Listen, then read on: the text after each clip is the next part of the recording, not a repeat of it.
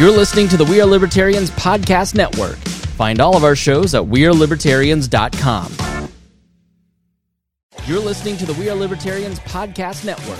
Find all of our shows at wearelibertarians.com. Welcome to the Chris Spangle Show. My name is Chris Spangle here on the We Are Libertarians Network, and we are excited to do another episode of The Path to Libertarianism, where we talk to prominent libertarians about their journey to this fantastic ideology that has blessed so many and enriched so many lives, and few have touched as many people, not in like the Bill Cosby way, like David Gay, one of the admins of Liberty Memes, one of my good friends, and I always enjoy talking to you.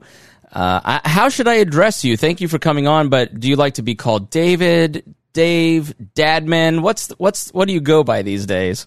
Well, I think the first time I did an interview about what I do on Facebook was in 2016 on the Tom Woods Show, and he called me admin 2 of Liberty Memes, and not even my real name, because at the time we had been pretty, well...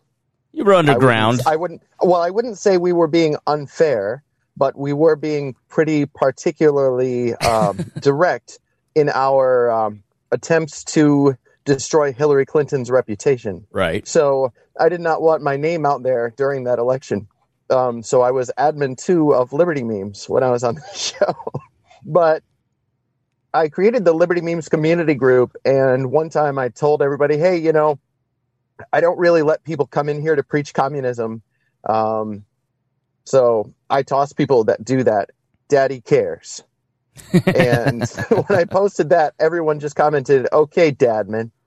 Yeah. And that's actually how I got that nickname. Yeah. You've had an interesting journey from meme lord to charitable organization, but I want to start with how you became a libertarian. Like, did you and your brother Peter, who we've had on the program in the past, did you guys grow up in a libertarian household? Like, was it a political household? How did you develop an interest in libertarianism? Actually, I've told this story a few times. We grew up in a pretty conservative Christian house, but we also just had this passionate hate for communism. We grew up during the Cold War, obviously. Peter was born in 1979. I was born in 1981. In 1985 or 86, I was reading a Calvin and Hobbes book. I think maybe it was later on. I might disprove myself just by this being published later. It might have been later on. Maybe I was 5, 6, or 7. I'm sitting on the toilet reading Calvin and Hobbes, and there was this one panel where he refused to take a bath, and his parents were like, well, we could just force you, and they throw him in the bath naked, and he yells back at them, and they wrote in Bill Watterson colored this in huge, dark, bold font with pencil, because everything on Calvin and Hobbes is like drawn with pencil. Right. And it says, communists. And I had no idea what that word meant at the time, but I could, at that time, I was young enough to identify with not being willing to go take a bath, what I'm told, or I could sympathize with somebody who didn't want to do that. I was a huge Calvin and Hobbes fan, and I read all the books. I wonder if that's like one of the origins of, I mean, I grew up in a very anti-authoritarian household. Like, if you had a position of authority, you were challenged, which made me a very difficult child. But I wonder if Calvin and Hobbes has inspired a lot of other libertarians as we read it back in the day. What's funny about it is sometimes I think that Calvin and Hobbes is actually written for people our age to look back and be like, oh, yeah, kids all feel like they're prisoners in their own home and all this other stuff. That's really funny because now I get to be the dictator, and I've got 4 of my own. But that particular issue, when I saw that word that I didn't know, but I had a negative connection to because I could sympathize with not wanting to be forced to take a bath. I saw that word communists, and I said, that's not a good thing. That's a bad thing. Right. I'm really mad at that thing, whatever that thing is. And next time I'm being told that I'm forced to do something, I'm going to call that person a communist. And That's really where it got started. But very shortly after, in the textbooks in in elementary school, a lot of our textbooks back then were very anti-Russia. We were very anti-Soviet Union. So we were going through the Cold War. I don't know what the purpose of all of that was, but I feel like we're around the same age. I'm 37. Like when we grew up, there was a strong sense of America and patriotism and what the U.S. versus Russia meant. Like, once the wall fell and 9/11 happened, and then America became far more anti-war. There's not that like same sense of identity. Before the internet, you really understood like, I'm an American, I'm great, this is the best, communists are bad. Now it's much more pluralistic, like everybody's good. Well, the evils of communism were very present back then as well, though. Right. We can't be mistaken about that. People were being tortured and murdered, and by the millions in China and in Russia, in the Soviet Union, under Stalin, under Mao, under several others that took their place, under Khrushchev, in Cuba under Fidel Castro, and in Cuba under Fidel Castro up until basically his death. And the Castro regime, although the figurehead is no longer Raul Castro, he's still in charge of the National Assembly, which basically means, well, I don't know if I'm terming that right. He's not technically in charge of the National Assembly. I think he's still a member of the National Assembly, but he's the president of the Communist Party of Cuba, and it is a one-party rule country. So if you step out of line with the boss of the party, obviously you're in trouble, whether you're the president or not. So the Castros still run Cuba. My wife is a political refugee from that country. Really? Her father was a political dissident in Cuba. And funny thing, we talk about the Cold War and Ronald Reagan and all this stuff, and he was actually in the most trouble because he used to blast the transmission of Radio Free Cuba, which is a U.S. government-backed and Cuban exile radio program that just transmits American stuff straight into Cuba and anti-communist stuff straight into Cuba. And this was back in the 80s, and he would crank the Ronald Reagan speeches so the entire neighborhood would hear them. Right. So this is in an oppressive regime, and he wasn't afraid of the consequences of doing that. He was like, you guys hear this? This dude is telling the Soviets off. Hence why she grew up in America.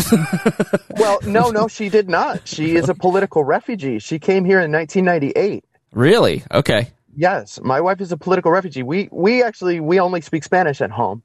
Not because she doesn't speak English or because I only speak Spanish, but just out of convenience, I speak both. So actually, Spanish has been my first language most of my life. Interesting. Yeah, people don't know that about me. And to connect all of this, in 1994, so she came in 98. In 1994, there were refugees during the raft crisis. It was called the Balsero crisis. And people would basically get on, it was called a balsa because it's basically made out of balsa wood, what you would do in arts and crafts projects. It was called balsas because they made these rafts out of anything they could find to get out of Cuba when the Soviet Union collapsed. And the reason they needed to get out of Cuba when the Soviet Union collapsed is because Cuba was a Soviet satellite. Right. And there are actually a lot of former Soviet satellites that are still communist. And they've really got no way around it. They stayed communist for the convenience of the Soviet Union subsidizing their economies. And once that ended, there's just no food. But, when there's no food, sometimes dictators get away with abusing people even more. They can starve their enemies to death. But in Cuba, in 1994, during the collapse of the Soviet Union, the fall of Yugoslavia, the Cubans just ran out of food. And they said, if we stay on this island, we are going to starve to death. So we're going to risk our lives 90 miles in the ocean in some of the most treacherous water in the world, with currents that will take you out into the middle of the Atlantic Ocean, or currents that will take you into the middle of the Gulf of Mexico and swirl you around for days until you dehydrate and die. And if your boat sinks, you'll be eaten by sharks, you'll drown, all these horrible things. Children who washed up on deserted islands and couldn't find fresh water would die almost immediately because they would get thirsty and reject their parents' advice not to drink seawater. They would sneak out at night and drink seawater, and that will kill you immediately. I remember this was like a huge controversy in the 90s when we were growing up, like the rafts coming through, and should the Coast Guard go save them? And the right was always like, no, and the left was like, we need to save them. It was very weird because they were escaping communism, so there was actually some overlap, and there were a lot of Republicans involved in the Cuban Adjustment Act. I think the Cuban Adjustment Act itself actually has a Republican senator's name on it. Wasn't it? They had to put a foot on American soil to claim asylum, and that was like the heart of the debate. Yeah, so that was a Clinton policy called wet foot, dry foot. Basically, if you reached dry land in any fashion, or you were out of what was considered the borders of the ocean, you could say that you had reached the United States and you could officially apply for political asylum. And if you did not, you would be brought back. I don't know if that was the Clinton era or if that happened later on.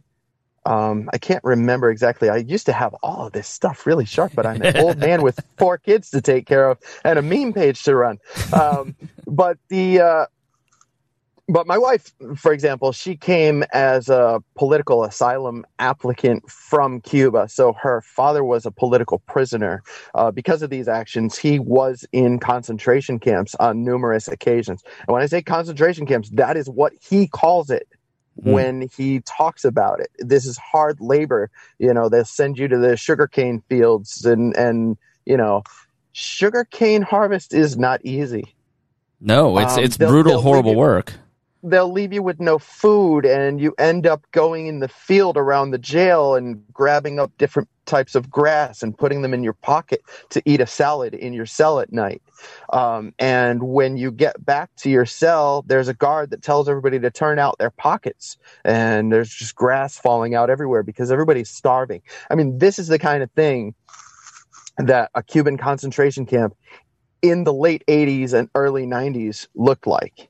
Right. So we're talking about only a few years ago, this stuff was still going on in Cuba, and it's still going on today. So when people talk about, oh, well, they're a softer type of communism because, look, you can go there and it's a beautiful island paradise. Well, just because palm trees grow there and it has beaches and they have one really, really, really nice hospital for tourists and foreign visitors doesn't mean that it's any stretch of paradise. Right. And communism has done this to these people. So when this generation is like, oh, yeah, communism's not that bad. But anyway, the whole point of this is that was my motivation. Being kind of anti-communist has always been sort of a kind of my gateway to libertarian philosophy. Interesting. Because we're the anti-authoritarian philosophy. But from 1999 to about 2006 worked with an agency that helped Cuban baseball players escape from Cuba. And I would actually travel around the world inciting the desire to play Major League Baseball in various Cuban baseball players. And several of them, as recently as this week, have admitted that I was their inspiration for leaving Cuba. There was a live stream of a pitcher for the Miami Marlins, most recently in Major Leagues for the Miami Marlins. I think he plays in the KBO now in Korea. Odrisamer Despaigne was giving an interview about his defection, and by the way, I was involved in encouraging him to escape, and one of the comments came from a pitcher from his team in Cuba that says, I should have defected with David in 2002 in Italy. That's crazy. So how did you, He tagged me on the comment, so I knew that. How did you end up doing that? Like, were you really into baseball and then ended up like going to Cuba to scout, or what? So I have a lot of really fun stories about how I got where I am today. in the 90s, when those raft people were processed, they were brought to Syracuse from Guantanamo. So they would process them at Guantanamo Bay and bring them to different cities in the north where there were emerging industrial markets so that they would have jobs and be able to work in little factories and things, putting together cable connectors or whatever. And when they came to Syracuse, they called my pastor. Apparently, the chaplain in Guantanamo went to seminary with my pastor and said, when you get to Syracuse, call this guy. He'll hook you up. So my pastor says, hey, I got this call from these Cubans. You're taking Spanish in high school, aren't you? And I was like, well, probably like level 1. Hola. First couple of well, I knew a little more than that. Como te llamas? Me llamo Dadman. I knew a little more than that because I hung out at the baseball stadium a lot and was already trying to learn Spanish from some of the Venezuelan and Puerto Rican players. Yeah. And I'm talking about like legendary baseball players like Carlos Delgado and stuff like that. They're the ones who played minor leagues here in Syracuse.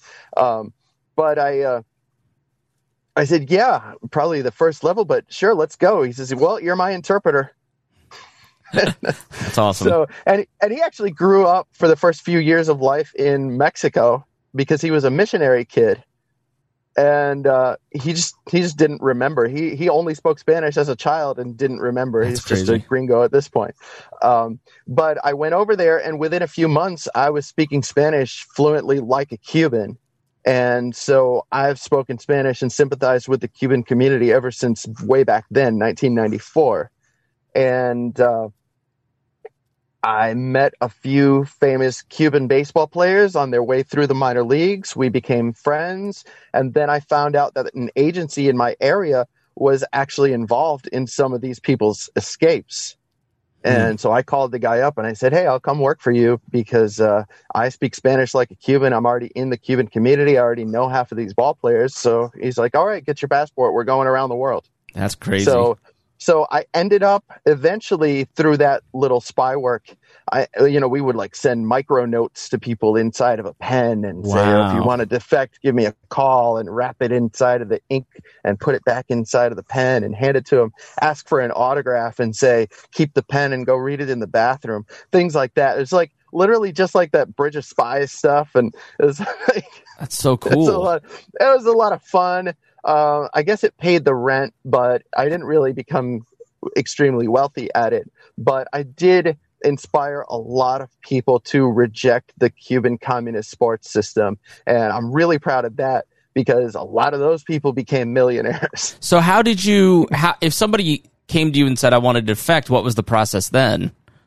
Well, you just have to figure out the circumstances. I mean, do you have your passport available? Do you have access to the visa that proves you're allowed to be in this country for at least 90 days because you're in this baseball tournament? Things like that. Oh, okay. So hold on. So they'd come to Syracuse to play like in an exhibition. No, not Syracuse. Like Italy, Dominican Republic, Mexico, Panama. Okay. So they're in another country, and then you help them just go, we're going to go, instead of Cuba, you're going to go to America and claim asylum? No. Basically, you're going to walk. You're just going to leave your team here in this country and figure out where to go from there, whether we can get a politician in this country to accept your asylum request or they send you somewhere else. Most of those countries were friendly to U.S. policy and would not immediately send those people straight back to Cuba if they said they didn't want to go. So that was that process. But I ended up on an episode of the Cuban version of CSI. And, I say, well, their version is a propaganda version for the government, but pretty much every CSI or police show in any country is basically propaganda. It's copycat, yeah, right. Some of this stuff is true. You do have to catch bad guys. But the Cuban version has me as some horrible criminal who wanted to destroy the Cuban sports system so that the Americans could get more gold medals in the Olympics. That's so funny. And that's really, really funny. But there's a whole episode that's basically surrounds a phone call that I made to a baseball player. And it also has a letter, one of those micro notes that I had given to one of the players. And it has my full name and signature on it. And you can find it on YouTube. That's so... What's like, if I want to look up on YouTube, like what keywords should I use? I'll send you the link, but you would have to speak Spanish. It's called Tras la Huella, which means following the clues or following the prints. Uh-huh. And the episode is called Caso Asedio. And I think on link 1 of 2, it is at about the 16.5-minute mark. And literally a bunch of communist police officers with their uniforms on discussing how Fidel had told them that and how Fidel had given speeches about how these Americans were trying to destroy Cuban sports. And then he says, so I'll show you an example right now. And he puts it up on the board. And it's just like straight, the full screen for a few seconds is just breaking down my letter to a baseball player who happened to be the captain of the Cuban national team at the time. Yeah, my girlfriend speaks Spanish. She's a Spanish teacher, so I'll have her explain it to me. We'll put that in the show notes. So when do you make the transition to like calling yourself a libertarian? Like what was the catalyst that made you go, this is what I believe? Immediately after that, actually. In 2006, I believe, or 2007, I was working in 2007, I was working in Mexico with some ball players that were already out of Cuba. But at the exact same time, there was a shift in the dynamic of how Cuban baseball players escaped from Cuba. And what that meant was instead of already having your passport and your visa and just leaving Cuba at an international tournament where you were already free, players started paying or making deals with back-end deals for their contract with migrant smugglers and mafia types. Boat people with really, really fast speedboats that you would use to smuggle tons of cocaine. And sometimes it was the people and the cocaine being smuggled, by the way. And the territory I was in Mexico was also their territory. And they knew that I was there, and I knew that they were there. And one of them figured out a way to convince me to come over for a barbecue. And I was probably actually the object of the barbecue. They called me up when I was on my way there, and one of them that I had become friends with called me up and said, "Where are you? You on your way?" I said, "Yeah, I'm on my way." He says, "Why don't you stop over at that little cafe that's on whatever street here in Yucatan?" And he said, just wait for me there." He comes over and he says, "Listen, all those bodies that have been washing up on the beach in Cancun?" No. Like, all this, like, it was in the news. I think it was international news at the time, between 2006 and 2007, headless bodies washing up on shore in Cancun. Yikes. And basically, the guy told me, you were about to be the next one of those. Yikes. Why don't you just go back to New York and live your life and be happy? And I said, you don't have to tell me twice. Right. And I was literally went straight back to my apartment, and I was on the next flight home.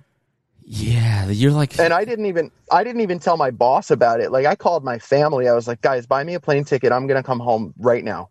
Right. And what's funny about that is you hear all these evil stories about organized crime, and yes, they are evil. They will murder you. But one thing that they have is they'll actually warn you before they kill you. And you do probably have a chance to say, you know what? I'm not going to F with these guys. I'm out of here. Yeah. So sure, they were forcing me to make that decision. It was either my death or go home, but they at least told me first. They were polite in warning you that you were going to be beheaded. When I got home, my brother was involved in a Ron Paul meetup group. And what year was this? Like, this would be 2007. Okay. And I think November of 2007. And I was like, oh, Ron Paul meetup group. That sounds really fun, because in 2006, I had already been looking into Ron Paul as a potential next candidate for president for us, because I was a Republican and I wanted to win the White House. Right.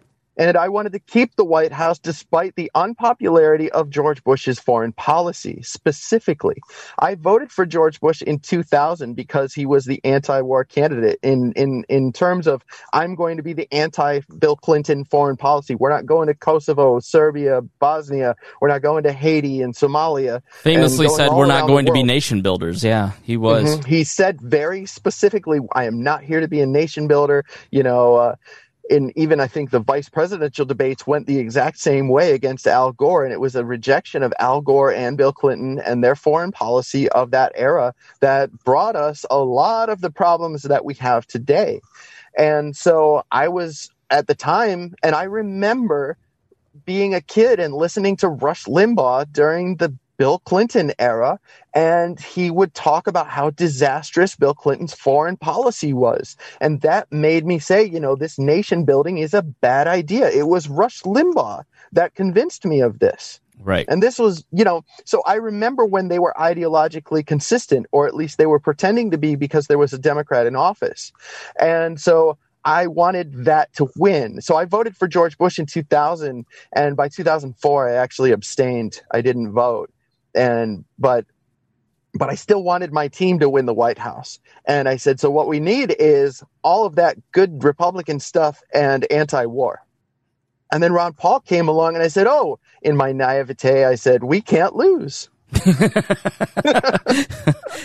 So I had no clue at the time what politics was really about, but that's November of 2007. And by December of 2007, I was already so deeply involved in his campaigns that I was attending a couple of the planning meetings for Tea Party 07, which was the original money bomb. Yeah. Okay. I remember that. $6.6 million in one day. We set a fundraising record that had never happened in a presidential election before in U.S. history.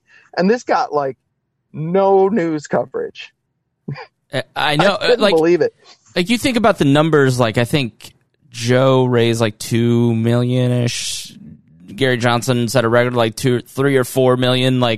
$6 million for a libertarian. No. It was $6 million in a single day. That's what I'm saying. If you look at what libertarian presidential candidates, and I'm saying Ron Paul's a libertarian candidate, even though he was a Republican at the time. It was when Ron Paul did those money bombs. It just was mind blowing for everybody, because it was the first.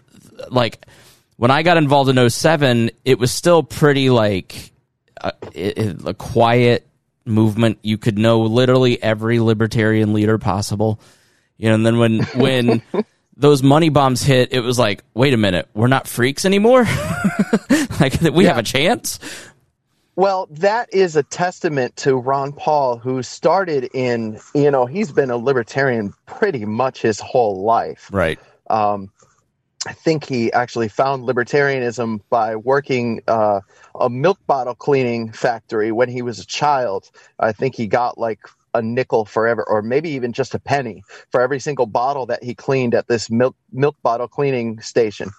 And he's quirky this way. He noticed that every single coin that they gave him had differences on them, and he could detect when they had, he's like a total numismat. And he could detect when there was an error on a coin. So apparently Ron Paul owns the greatest error coin collection on the planet. Really? That's weird. And his own grandson told me this story at the annual Paul family gathering just a couple of weeks ago at his house. And he's telling me this story. He's we all know that G-Ron, and that's what they call him. We all know G-Ron's got, we don't know where it is, but we know he's got every single coin that he's ever gotten in his life. He still has those pennies from the childhood milk bottle store. You're not gonna get a hold of my coins, damn it.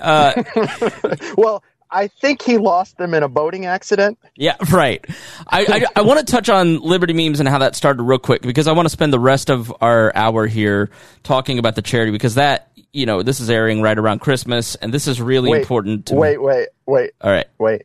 I love you, but I'm going to finish this one part. Okay. The testament to Ron Paul's dedication is the fact that since childhood he was a libertarian, and by the 1960s, and people don't know this about Ron Paul, by the 1960s he was already speaking at trade shows for various industries, giving speeches about how getting the government out of their industry would help their industry. Right. And this is way back when nobody would show up at any of these things except a couple of industry geeks. And by the 80s, and by the time he became a congressman, there were a few libertarians on the planet. and a woman came to his congressional office and said, Ron Paul, you're a libertarian-leaning congressman. Would you come to our college campus and speak to this Young Libertarians Club? He's like, oh, that sounds great. Yeah, I'll do that. So he went to this Young Libertarians Club to speak to them. It was like 3 kids. And he's like, yeah, we can work with this. We can get started right here. And I don't know who those 3 kids are, but I am certain that they're still involved in the liberty movement somewhere, and that they were really the ones that got this all started. But that's a testament to what you can accomplish when you're dedicated, and you know that if you just keep going, you can multiply the amount of people that are involved in what you do. Yeah, his tenacity and workmanship is really to be admired, and really something that, when you look back at the overarching history of the libertarian movement, like from, back to Mencken, Meyer, and Albert J. Nock, and like the beginnings of it, to Ayn Rand, to Ron Paul, to Rothbard, to the Koch brothers and all the Cato tentacles that they built. Like, if you look at the 20th century, Brian Doherty's book, Radicals for Capitalism, is a great overview. Like, it's a lot of hard workers who didn't have a lot to work with, and we enjoy the work of those people who toiled for a long time, like David Nolan, who started the Libertarian Party in 1972. He was watching Nixon. Nolan was a Republican watching Nixon take us off the gold standard and got pissed and founded the Libertarian Party like the next weekend in his living room. And, he was on the national committee when I met him in like 2010. He had been working for 40 years. Some of these people who show up to libertarian conventions were at the founding. You can talk to people like Joe Houtman, and they just go, you kids don't understand how good you have it. Like, even you and I back in 2007, like, you had to explain what a libertarian was. It's not something you don't have to explain what the word means anymore. We're really spoiled by how much of a broad awareness there is of what we believe and what we kind of think, and we take it for granted. We think, oh, people don't understand us, but it's grown so much in the last 15 years. It's really great. Yeah, well, I tell people all the time that say stuff like what you're saying about you kids don't know how good you have it. I say that to people nowadays because we were involved when it was still very, very grassroots, and we didn't have social media when we did the Ron Paul money bombs. Yeah. I want people to understand this. In 2008 or 2007, when we did raise $6.6 million in a single day for Ron Paul, we only had meetup.com. Yeah. I mean, that was literally how it operated. So it's getting better. It's getting, like, I kept a list of all the libertarian podcasts. It's still up at libertarianpodcast.com. And like in 2013, I literally could write out the list. I mean, when I put that first list together in 2012, 2013, like there were 100. And there's way too many for me to keep up with that anymore. Like, that's the cool thing, is that there are a lot of people who are starting their own shows. They're seeing what you have created, what I have created, what other people have created, and they're doing it themselves, which is awesome, because then that just gets people thinking about how to communicate libertarianism easily, quickly, in a fun way, makes them better communicators, expands it to their circles. So you really, with Liberty Memes, like, there's a couple top tier, like, first in libertarian meme pages. Being Libertarian, I would say, is one of them. We're up to 100,000 likes on the back of memes, but Liberty Memes was just like, you guys blew up to 600,000 likes before you got zucked, didn't you? We were the pioneers. Yeah. I say that very confidently, that me and my brother were the pioneers in libertarian meme game, in as far as like making a page go huge, finding a way to consistently spread only the liberty message through memes. And we don't do that anymore. Every once in a while we'll pepper in just something absolutely absurd just because it gets likes and views. But there's a lot more to what we do nowadays. But we were involved in Ron Paul's campaigns. We will say his name 100,000 times in this conversation simply because that's part of our origin story.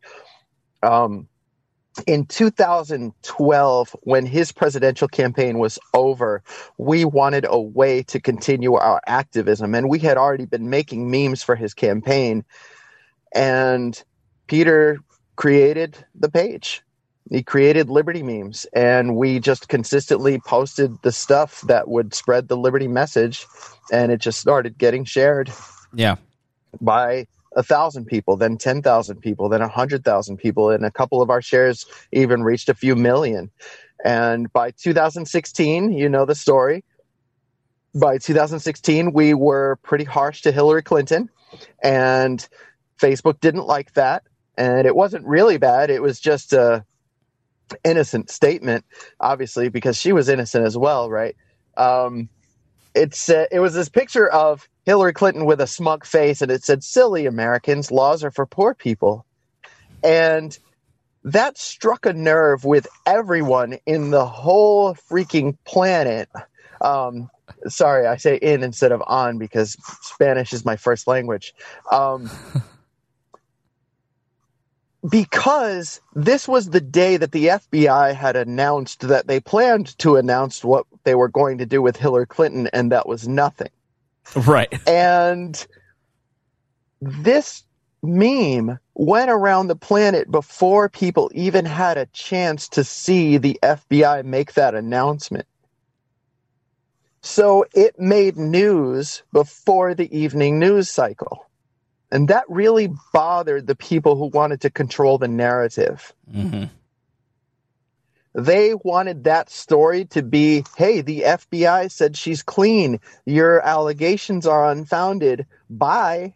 Right. Which we've seen them do nowadays. You can't talk about what happened with Bunter Hyden or any of those things. And so... you're so right in that... Like, before 2016, memes were like advice animals. They were Bad Luck Brian. They were simple. They were like corny dad jokes. 2016 was really like, it's why it's called the Great Meme War of 2016. And the Great Meme War of 2020 did not live up. I did not think that the memes were all that great, but like there was something special. Partly it was because Trump was so unique and funny and different. And then there was also like a peak in the world of memes where everybody had gotten so good at certain skill sets over the last like 3 or 4 years that by 2016 it was just like everybody's like, oh, I'm going to apply this to politics. And memes now are the main way to control public opinion. Like if you look at all these big outrages of, let's look at the big things, COVID, the election, BLM, and protests, like people think in terms of memes and what their memes say, not in terms of in-depth articles that the New York Times reports. And 2016 was the origin of that. I think you're totally right. Like, I hadn't really thought about it like that, but 2016 was like the beginning of controlling public opinion with memes. Am I right in that? Well, I will tell you, you are right, and there's more to that story. And it starts with the boys from Liberty Memes. Mm-hmm. In 2013, I was running for city council, and I had been endorsed by Ron Paul, and we even made a hokey little video, and I'm like talking about the Constitution or something. It was all nice and corny and all really good libertarian stuff. Anyway, I was running for city council, and my campaign relied on a lot of memes to talk about what my opponent, the current city councilman, had been up to.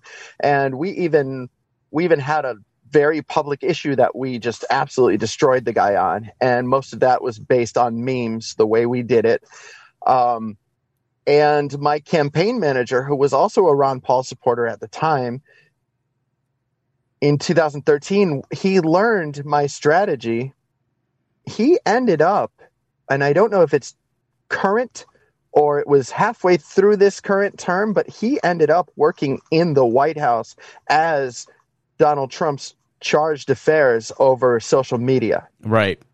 What I'm saying is the meme president, the guy behind him, one of the guys behind him was actually my campaign manager and learned meme politics through my campaign. That's awesome. So that was in 2013.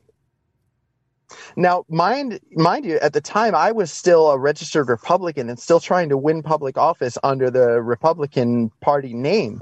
And so Peter was already going off with Liberty memes, and I was using my political campaign page with memes. But I didn't want the two worlds to collide too quickly, because Peter was already getting really, really, really deep into anarcho-capitalist territory. And that scares a lot of Republicans.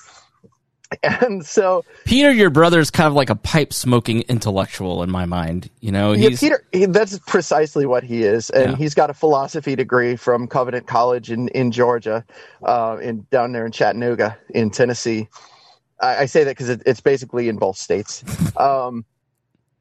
But Peter was posting all this stuff, and he was like, I don't care what people think. This is our philosophy, isn't it? I'm just going to post everything that lines up with what we believe here.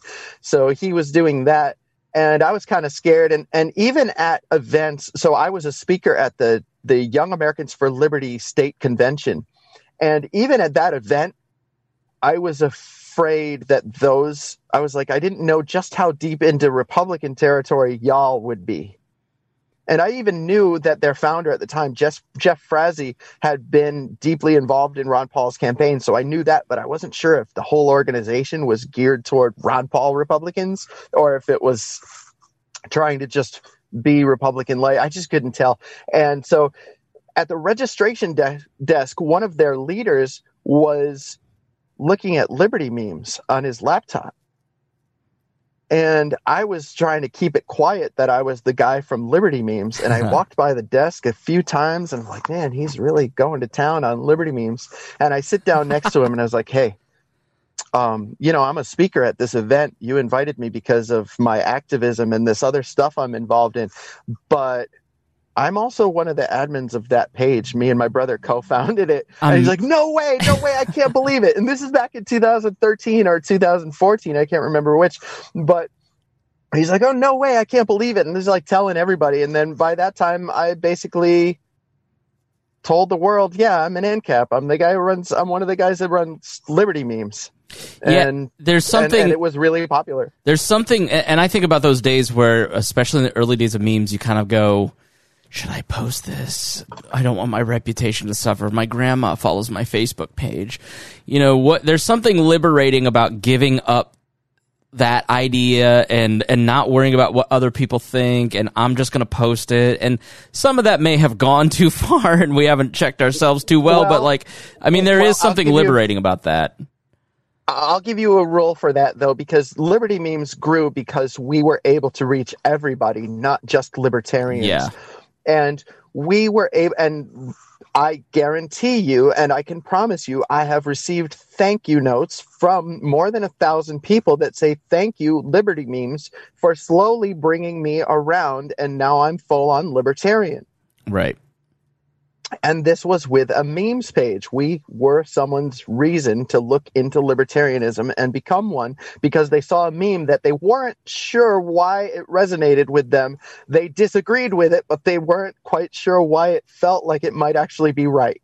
I've had the same sort of success with high school friends and normies. Normies like me better than libertarians, because I'll post Christian memes or slice of life memes and then libertarian memes, and then over a period of 5 years people go, man, those memes made me think. It is more effective than people realize.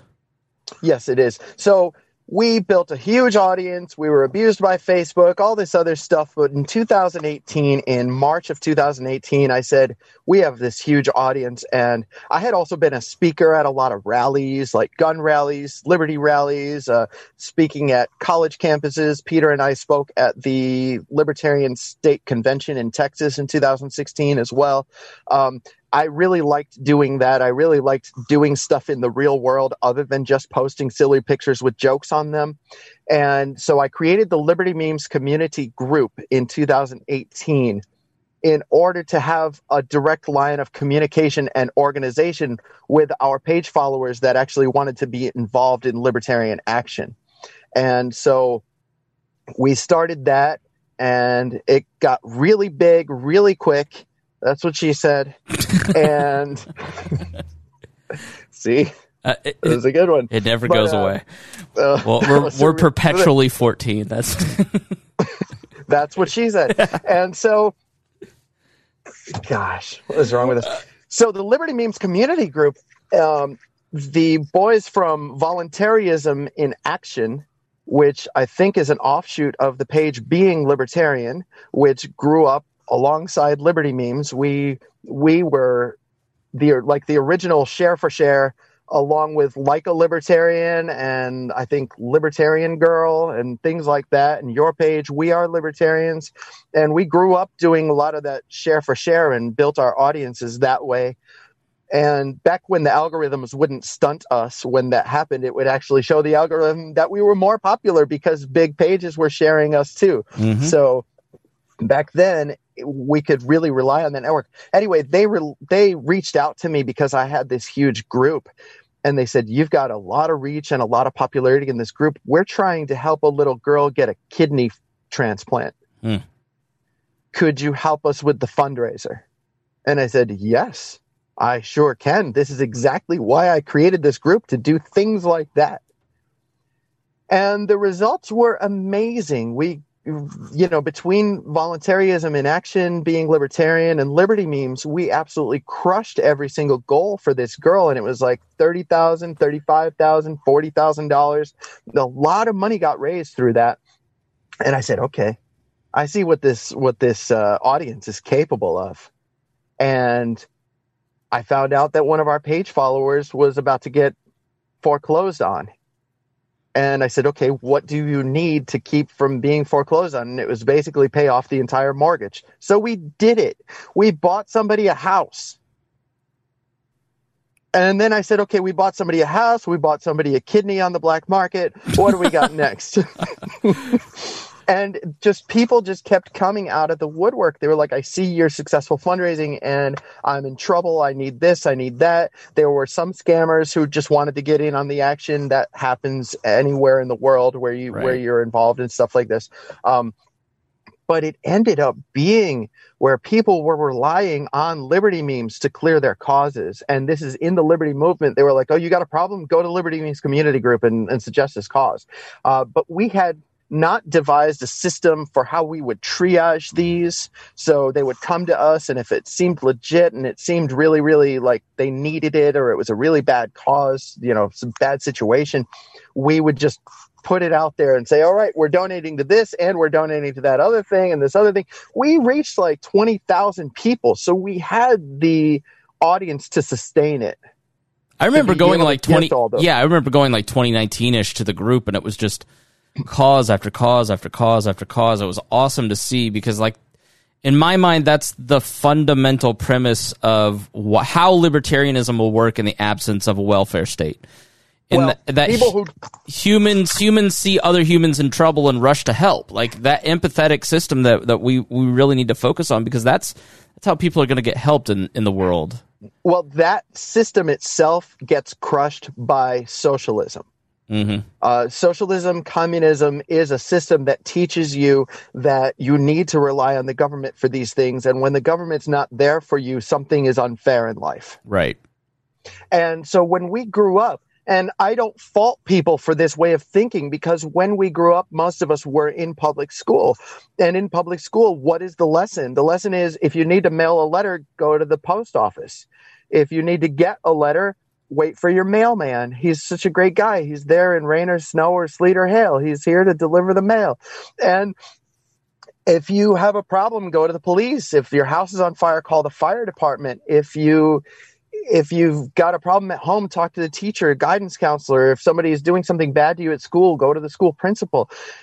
All of these things are government solutions in a government building, and that's what we're raised to believe in.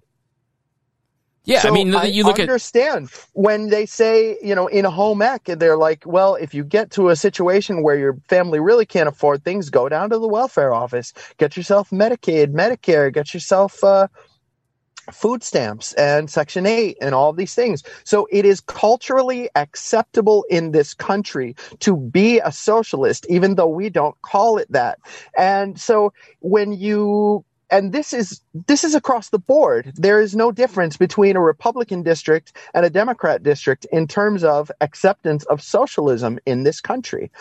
So I can't go around the world. It's not good enough to go around the world telling everybody you're a socialist and that's bad, and that's why everything's bad in this country, because you're a socialist, and don't you see what socialism does? And they say, no, socialism pays my rent. Socialism pays my food stamps. They don't call it that, but we call it that. And it's like the meme of this lady screaming at a police horse. You've seen the meme. Uh-huh. She's screaming, like she's just angry at this horse. She's just screaming some rally slogan at it. And it's just got this look at his face like, lady, why are you yelling at me? I'm just a horse. And so when libertarians are online just laying into anybody that doesn't agree with them and calling them, you statist a-hole, just going to town on them and being especially cruel because you're the reason that my life sucks. You're the reason we're not free because you're blind and you haven't woken up. It's like, that is no good. That does not get anyone to your side. And Spike Cohen actually reminded me of the ancient phrase, nobody cares what you know until they know that you care. Right. Why aren't we reaching people on their level in their world? So that's what I try to do with Liberty Memes. When I fund a cause, I don't care if the person is a Republican or a Democrat or a Libertarian. I'm just trying to help somebody to prove that libertarian theory that if the government were gone, we would pick up the slack. Right. So in terms of the welfare state, I think it's the greatest thing in the world that now we are proving it. So I'm going to get to this. Liberty Memes has helped raise over $1 million in just a couple of years for people's causes. And what happened was, and you said it, that the group was loaded with cause after cause after cause, but a lot of people were just there for memes. Right. They're right. like, oh, this is a meme group, and I'm going to get to see a lot of memes and harvest memes from this place. And it didn't turn out that way. But there is also and I would tell anybody that complained, I said, we post memes every single day, and I approve dozens of posts that are memes as well. Why don't you check the group image gallery, because it's got like 20, 30,000 memes in it. Yeah, but this is a problem that I find in our circles, but I don't think it's just, and I hate to bash libertarians because I just think it's human nature. Like, I don't want to be confronted with this thing because that would cause me to make a sacrifice monetarily, time-wise. Like, people don't, I'm here for the fun, and I don't want to be challenged, or I don't want to be, I don't want to be reminded that people are struggling. I don't want to, that and so they go, well, they wrap it in like, you're violating your brand by not posting enough memes. It's like, no, we're here to help people. And I'm sorry that that's uncomfortable for you. Like that to me is how I always read that stuff when I'd see those comments in there. Yeah. When people say stuff like that, I'll tell them, check the group image gallery. But after a while, it did become a problem where enough people were saying it that they were able to, negative voices are able to make the whole group negative after a while. Right. So they're insidious, and they have this way of just getting everybody to say, yeah, you know what? I'm getting sick of this. Right. But for me as a liberty activist, and since 2007, extremely active every single day, involved in everything I could possibly be involved in to support the liberty movement. For me, I was like, I always take the put your hand on the plow and don't look back until the field is done. So for me, liberty activism is a daily life. It's a daily responsibility. So when I find something that I believe in and is effective and is making a huge difference in the world, such as touching the lives of strangers and buying their house for them, and being able to say libertarians did that for you, and that makes a huge difference in that person's life. And then they go around and they tell everybody, their friends and family, their civic organization, their school, their job, libertarians were there for me. Who? I can't believe this. They're the most greedy people on the planet. They won't help anybody. They don't believe in welfare. I can't believe they have some sort of a mutual aid system. And for me, seeing how effective that was, I said, this is a responsibility. We have a responsibility as libertarians to back up our rhetoric that we will be there for everybody if the government isn't. Why aren't we just being there for everybody right now? There are plenty of things that fall through the cracks of government purview anyway, besides the fact that none of those things that people want from the government ever come without side effects, such as black people being beaten senselessly or to death in the streets by the police. You're funding the roads, and you're also funding all this abuse. You're funding the schools, but you're also funding bombing schools in Yemen. Right. So why don't we, and even the things that we get to, if the people believe that the government should be there for those things, but they're not, it's because the government's incapable of even getting to everything. But pointing out government incompetence is not enough. We have to have a solution on the other side of that. Exactly. But pointing out government incompetence, so we have to do it ourselves. We don't have to just provide the solution and say, my philosophy is a solution. No, we have to provide actionable material and say, this is right now how you can see libertarians already proving this theory. And for libertarians, I tell them, this is how you, as a libertarian, can convince society to be more culturally libertarian and lean toward voluntarist solutions. See, it is not enough to be active every 4 years when there's a presidential campaign and you think you can finally get some attention. Go out and make the attention. It did become a problem in the group that people were complaining that there weren't enough memes and this and that. And so I said, look, what we'll do is we'll create a clearinghouse group called Liberty Memes $5 Charity Club. And any of you people that are really, really interested in all of these causes and really want to help and do understand this mission, go over there. And the pledge will be that you give at least a $5 bill once a month to at least one of the litany of causes that we post in that month. And that was it. That was the premise. $5 in the whole month was your contribution to an organization that could reach dozens of people a month and change the lives of entire families overnight. And so how didn't you I remember looking at your Patreon at one point, and it was like one of the biggest on Patreon at some point. I mean, so well, we were in the top 500 in the world among about 160,000 Patreon accounts. Yeah, it was crazy. So that $5 club, is that when it really took off? Just, I'm going to create a mechanism, we're going to fund it through Patreon, and then No, we don't fund it through Patreon, and I feel the responsibility to elaborate very clearly on that issue. Please. Because Patreon is a monetization mechanism. And so Patreon exists for me and my brother to get some sort of compensation for all the work that we put in. Got it. I put in like 12 to 14 hours a day, vetting causes, answering people, giving interviews, traveling to other states. And my travel is driving so that I can meet people in person at grocery stores and stranded motorists and homeless people and teach them about libertarianism. Right. And if you don't think teaching homeless people is a way to spread liberty, I've got some stories of redemption of homeless people that I can tell you in a minute. But this is a lot of work. This has been a daily routine for almost 3 full years now of almost 10 to 12 to 14 hours a day of work. Sure. And then there's the fact that we have to get around the Zuckerism, and there's the fact that we have to get around our suspensions on our accounts and our pages getting taken down. And we have to also reach an apathetic audience that whenever you're getting abused by Zuck, and Facebook and social media has been very good at making libertarians apathetic, because once we can't reach anybody, we feel like we're already defeated. Right. So when we start saying, hey, help us reach people, we just get the comments back, well, it's no use, buddy. Facebook has already got us crushed.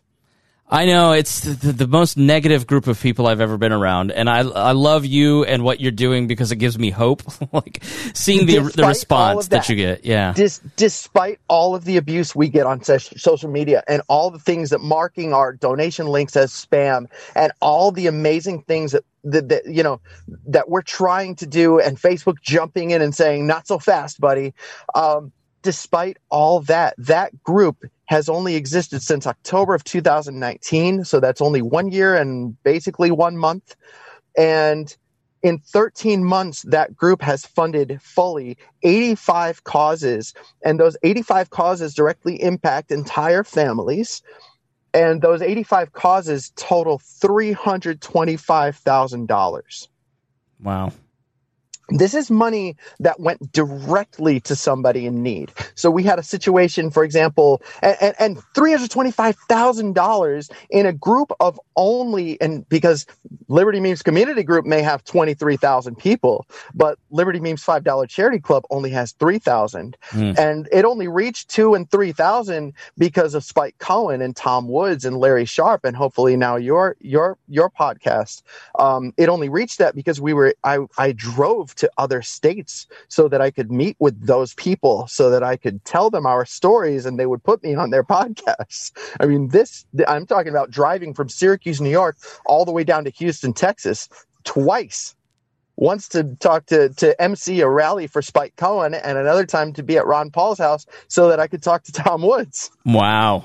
That's cool. And this is road warrior stuff. And on the way, I met with homeless people. I met with supporters of the page. I met with libertarian leaders, with party activists, because my message is it's not enough to be active every 4 years when there's a presidential campaign or just to be involved in politics. You, with a $5 pledge, could make a huge difference in our culture in this country outside of the political sphere. Just by donating to a GoFundMe and commenting on that GoFundMe, libertarians are here to help. Voluntarism is the way. Taxation is theft. Liberty Memes sent me. So you can go through 400 or 500 different GoFundMes that are out nowadays that have been fully funded, and they're loaded with thousands, and I mean thousands of comments that say libertarians are here to help. And these are even causes that weren't even run through my page, because we've inspired that. So around the world, people are getting their funding, and it says this is from libertarians. So how does it work? So if I join the $5 group, I pledge as a member of that group to give $5 towards a cause you select, or walk me through the process. Yes. So causes come to me from the Liberty Memes main page, from Liberty Memes Community Group, from our private group for patrons, which I try not to spend all my time just circling the wagons around our own people, because we do want to reach other people. But causes come to me from all these different places, but I also feel a duty to take care of our fellow libertarians, because fellow libertarians should be prosperous if they're active contributors to the liberty movement. I don't think that it's good for our movement for people to be evicted from their home, because then they can't spend time on liberty activism. That's actually why I have a Patreon. It's not good for me and Peter to not be compensated for good work, because if we are compensated, and this is capitalist free market theory, and I talked about this on your show before, donate to patreon.com/wearelibertarians. Donate to patreon.com/being-libertarian, patreon.com/liberty memes. These are places where you can help the people that you believe in, who are out there putting in the work and making the country a more culturally libertarian place. And just because you're not winning elections, I've never measured the success of the liberty movement in terms of poll numbers or how many votes we got, because we are out here changing the real world in real time. And the more people that are involved in that, the more easy the campaigning will be when it's time to knock on their door and say, "Hey, we're the Libertarian Party. We're trying to get you to vote for us." They won't say the who. They'll say, "Oh, you're the guys who helped my neighbor when her dog got sick and needed an emergency surgery." Yeah, and you are a patron of We Are Libertarians, and we thank you for that. We are a patron of Liberty Memes. When we had to trim down, we only at one point I went through a financial rough patch, and we had to trim a bunch of different things, and I kept Liberty Memes and Lions of Liberty. Those are the two. I support Scott Horton also, and I support Larry Sharp, and I support your page. And I also support Graphtreon, because Graphtreon.com keeps a list of how many patrons you have and where your ranking is among the Patreon account creators.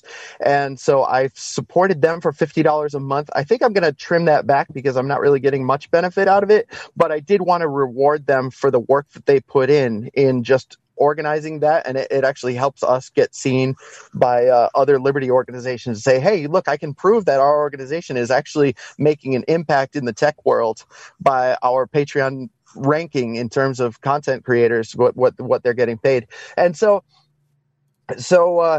yeah, that's an important thing. Compensation for really good work is, just incentive and reward. It's a good thing. I don't see whether that's anything bad but we have taken a sizable chunk of that money as well, and I'm talking about upwards of $50,000, and put it straight back into these causes to lead by example.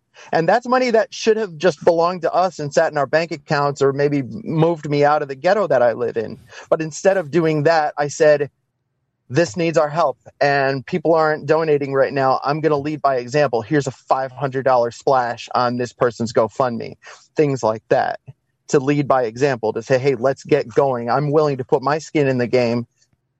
How about you at least give $5? So let's talk, towards the end here. Give us an example of those 80-some families that you've helped over the last year. Give us a couple success stories. Okay. So we had one. I could tell you one for any day of the week. There was one just last week. She said that she was broke and couldn't afford her rent or her bills or something like that. That's usually the case. And that meant that she was also going to miss out on Christmas for her children or for her grandchildren or whatever it was. And we said, all right, we're going to do your fundraiser. Here's the amount of money you need to put on your fundraiser, and put a little extra on there so that you've got a little wiggle room for discretionary funds outside of just your regular bills. And also do me a favor and create an Amazon wish list for everything that you need. Actually, this wasn't the Christmas. It was a woman who she's permanently disabled, and she's just freaking poor. And this is a case of a lot of people in America, and people just think, oh, well, you live off of your disability check or welfare or whatever. And sometimes it's just not that easy. There's other things in life. It's just a single woman. She doesn't have any dependents, so she doesn't get a lot of food stamps or anything. It's just her. And she hadn't bought new clothes in maybe a decade.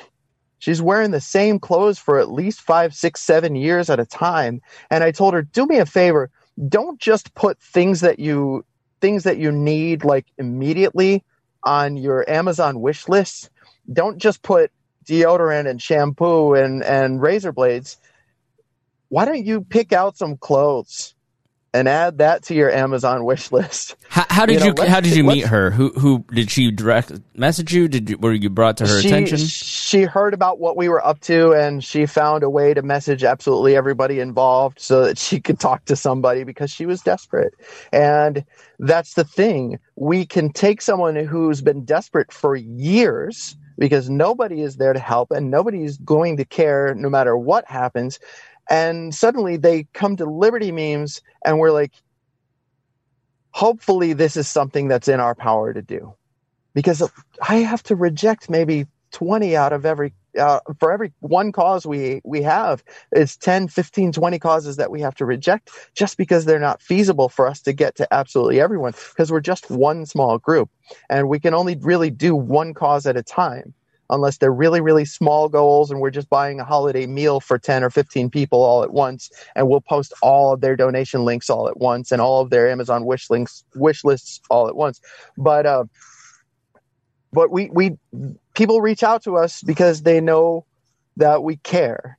And if we're able to, we fund it. If we're not able to, we try to give them advice on how to run that cause as though they were us. So I have become a guru at finding ways around the algorithms and getting attention for causes and not giving too much information when you're asking for money. So like there are people who are like, yeah, the reason I need this money is because I'm short on my rent because 3 years ago my dog died and I had to pay for the burial. And then my cousin Jeff had his leg amputated and I had to go be his caretaker for a few months. So I missed work and now here I am. And I've never been irresponsible before, but I'm about to get evicted. Well, that's one of my questions that I'd like to ask you. Is it that obvious? Like, how do you vet people? How do you know who's serious and who's just full of it? Well, things like that do happen in real life. Lots of our lives really, really suck.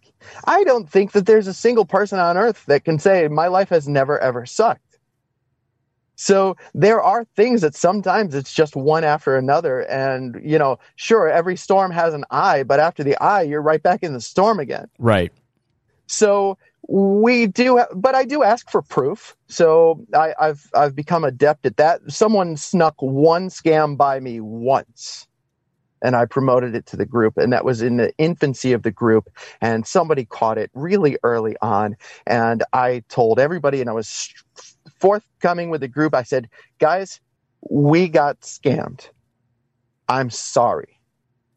I feel this is my responsibility to have vetted this cause better. We got scammed.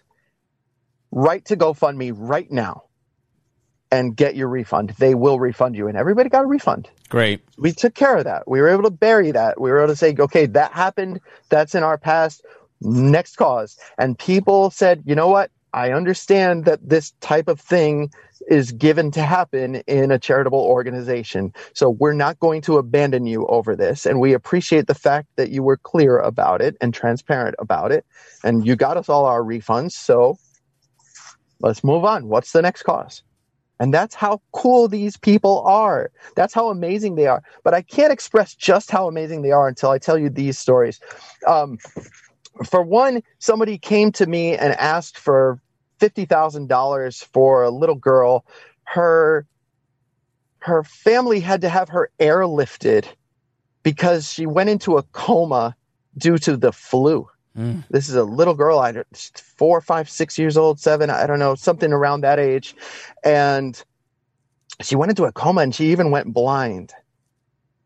And this was a major expense for the family. And just having to be with her at the hospital was another major expense for the family. And we raised $50,000 for her, but not directly through the group at first. I said, right now, we're not able to sustain such huge causes, but I will give you advice.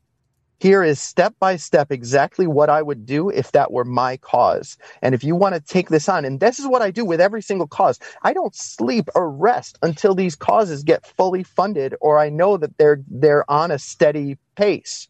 When I see that a cause has slowed down, I don't sleep. I'll spend another couple hours trying to figure out a way to bust through the algorithms and get that cause in front of people again so that people are donating again. Is that by you're posting a lot, posting different places? Like, how do you do that? Yeah, I mean, I've got various groups that I can post to and say, hey, can you guys give some attention to this or something like that? And I've got email lists and messenger lists and group chats and all sorts of different ways to make this happen. But in this case, I gave him this advice and I said, just make sure that when you're running this as though the person in need was you. And you will get the results that you need. And so I told him also reach out to the local press. And he did that and it made his local press and it got picked up by CNN. Wow. And CNN obviously wanted this story because it was a good story for vaccination propaganda or whatever. They were like, oh, you got to vaccinate your kids. Look, this kid is blind and in a coma because of the flu. Can you freaking believe this? But they posted their GoFundMe link and it got fully funded on Liberty Memes' advice. That's awesome.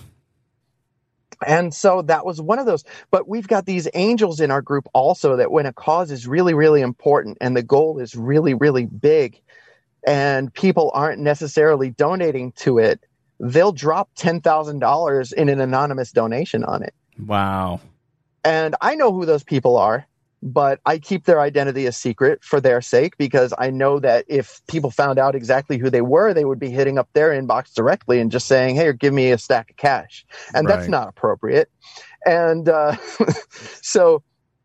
but we have one case in particular, and this hasn't happened yet, and I don't want to talk out of school, but he told me it was okay to tell this story, so I'll tell you. We had a family with the father was disabled or for a couple of months because of a back injury. So one of our group members reached out and said, hey, you know this family. It's a good, these people were involved in the Ron Paul campaigns way back in 2007, just like us. They were members of the Albany, New York meetup.com group. And I was a road warrior at the time. I would try to go to Buffalo and Rochester and Syracuse and Albany and Boston and just support the liberty movement's different meetup groups along my immediate highway.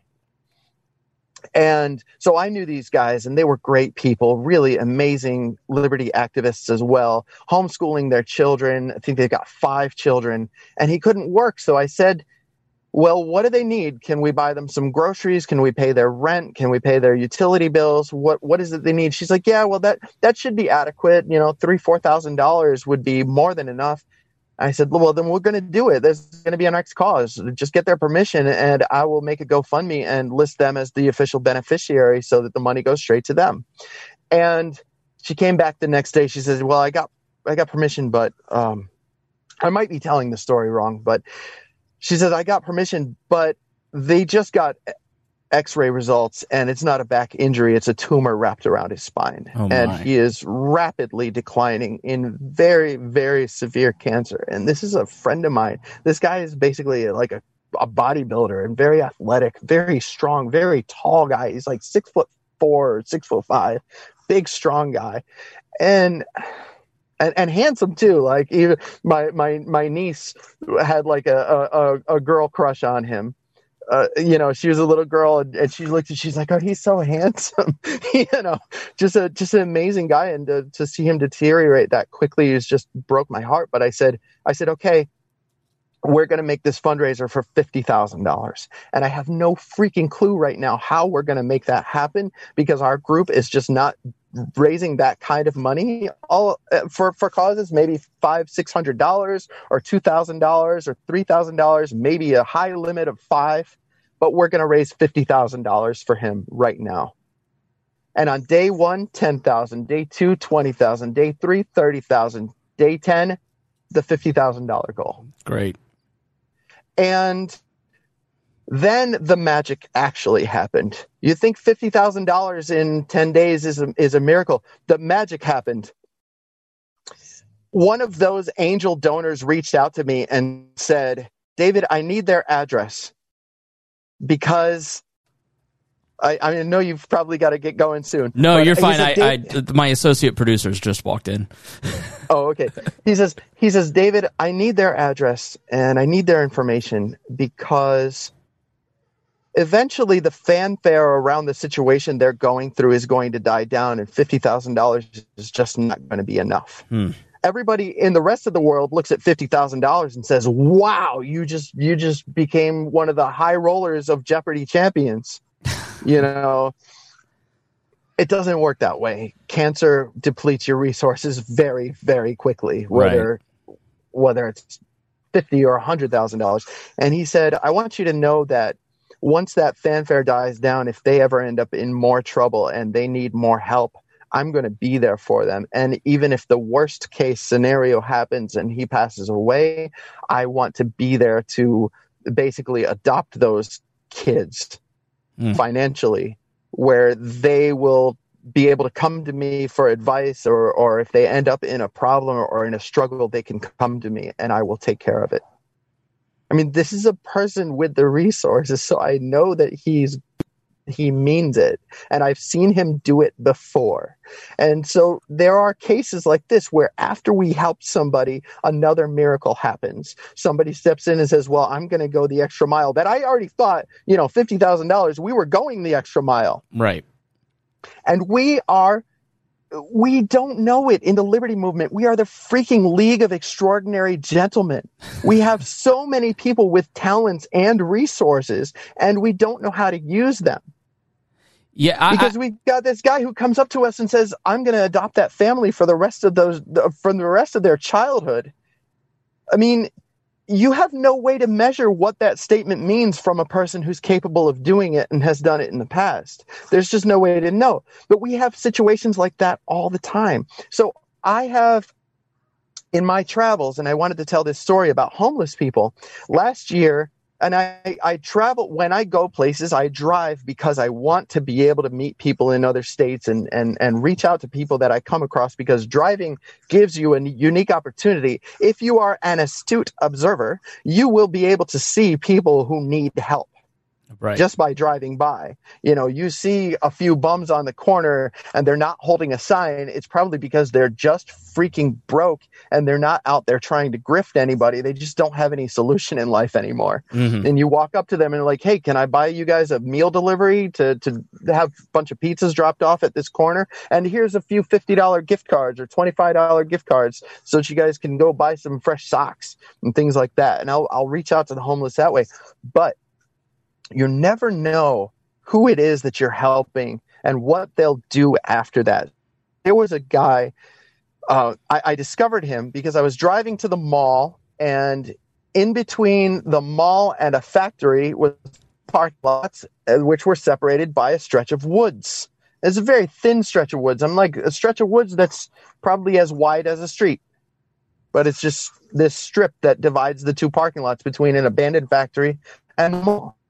And I noticed this was in winter in Syracuse, New York. This is where I live, in the coldest and snowiest city in the United States. And so I was like, there's tire tracks and a single set of footprints going back into those woods in the snow. Somebody's living back there. And I'm a big guy. It was the middle of the night. It was dark and cold, but I don't really care. I was like, I'm going to go back there and find out what's back there. Because it doesn't seem like a single track of a guy walking his bicycle is going to be anything dangerous to me. I'll either find somebody who committed suicide or somebody's living back there, Right. I mean, that's what you think. So I went back there and I live streamed it and I knocked on the dude's door. I mean, apparently he was living in a hobbit house that he had built out of plywood in the middle of the woods. And so I knocked on his door. He had a locked door and everything. And I knocked on the door and he opens the door and says, "Can I help you?" And I said, "Dude, you're living in the woods with no electricity and no plumbing in Syracuse, New York in the middle of the winter. How can I help you?" And so he gave me, oh, you got the Rona. Sorry, I sneezed. So he gave me a list of things that he would need, like thermal boots and a new coat and some warm gloves and things like that. And so I went out to Walmart and to Burlington Coat Factory. I bought him a propane space heater and I think like 16 propane tanks to go with it, the little propane gas tanks for the propane heaters. And I taught him how to ventilate his space with that. And I brought him a brand new pair of thermal Timberlands that were exactly his size, like really, really nice stuff. I just wanted to show so much love to him. I bought him some new bedding, sheets, pillows, things like that. A lot of socks. Listen, when you're on a long trip or you're walking somewhere, your feet get funky. Imagine being homeless and only having one pair of socks. It's a huge issue for homeless people. Like they don't want to go to homeless shelters because they don't want their boots and their socks stolen. I mean, I can't imagine the fact that we even exist because of the fact that in the century before our birth, people didn't even have toilet paper and flushing toilets yet, or toothpaste and deodorant. Like, I don't even know how anybody could be living happily ever after with crotch rot. Like, They tell all these fairy tales about princesses and kings, and I'm like, we live in a society that has toilet paper. And you know what's funny about that is all these people who are promoting communism have never wanted for anything in life, and most of them come from wealthy suburban neighborhoods, and they're like, the thing I'm going to do for the poor is I'm going to make the government redistribute wealth. And I say, you idiot, don't you know that that's what causes toilet paper shortages? Right. How could you possibly want to live without toilet paper? It's like the greatest freaking thing in the world. Here in India, I mean, they didn't. Here in Indiana, toilet paper didn't hit till like the 20s, and people used corn cobs for toilet paper.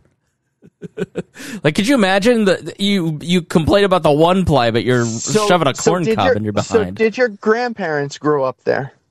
My great-grandparents did, yeah. Your great-grandparents grew up in that. Yeah. And you exist. And I knew my great-grandparents. They died in 97.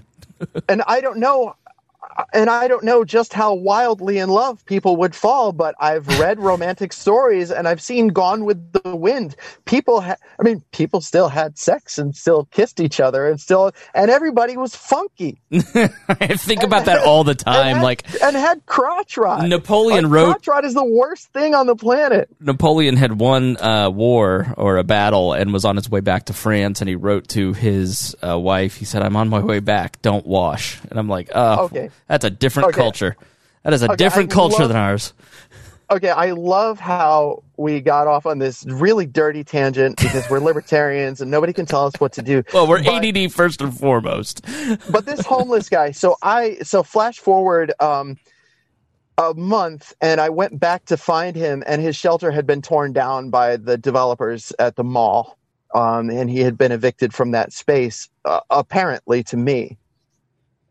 I was come to a month ago, and I was supposed to go to Houston to MC a rally for Spike Cohen. And before I left the house, I walked to the pharmacy by my house, which is, there's street pharmacies here, and then there's the Rite Aid pharmacy. I was going to the Rite Aid pharmacy. And along my way, I saw a cleanup crew just picking up trash, and they had vests on with the name of an organization that helps the homeless that I remembered this guy in the woods had told me he was a volunteer for. But I saw a guy who was clean shaven and handsome and wearing nice clothes representing this organization picking up the trash in my neighborhood. And I went over, I couldn't speak to him because I just knew it was him. And I went over to the foreman, and I used the word foreman as a gender fluid term. And I said, whatever happened to Al, the guy who was living in a shack in the woods by the mall?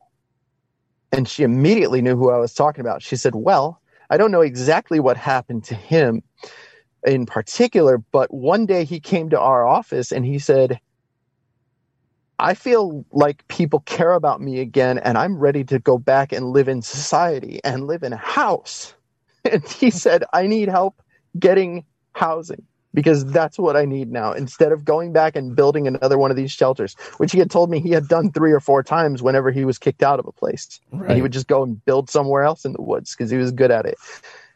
She says, so I don't know what exactly happened. He came to our house last winter one day, and this was before getting kicked out, which obviously it was because I went and met him on his level and treated him as a human being and treated him as important enough to go in the woods in the middle of the night in the freezing cold winter and find him there and help him. And she says, so that's him right over there, and he lives in a house now. That's awesome. There's no way to measure the impact that you could have through these individual interactions. But not only that, people say, well, how does helping homeless people promote liberty? I'm like, you guys, liberty is about teaching people that there's better things than government solutions. This guy is on a trash cleanup crew right now. He is volunteering for the people that helped him when he was in that situation. So he is now volunteering and helping the homeless and cleaning up trash and living in a house. How does that not promote voluntarism and liberty? I mean, that's the definition of why I do this stuff, because I know that any single person could be inspired to want to change the world in a positive way that way, to volunteer. And the more volunteers we have on this planet, the more we can help. So we've raised $320,000 in a group of people that's not even active. Not everybody's active. It's like 200 people are active on any given cause. And with only 200 people being active on any given cause, and only maybe 500 total being active in a month, we raised $320,000 in this group, where the pledge is you're just going to give $5 a month to one of these 6, 7, or maybe even 10 causes that are posted to this group every month. I mean, The numbers are astounding. And some of these stories that we tell, and there's way more of those. If I had battery on my phone and you had 3 more hours to do this, I would go through this entire list and tell you all of the miracles that have happened to all of these people that we've helped.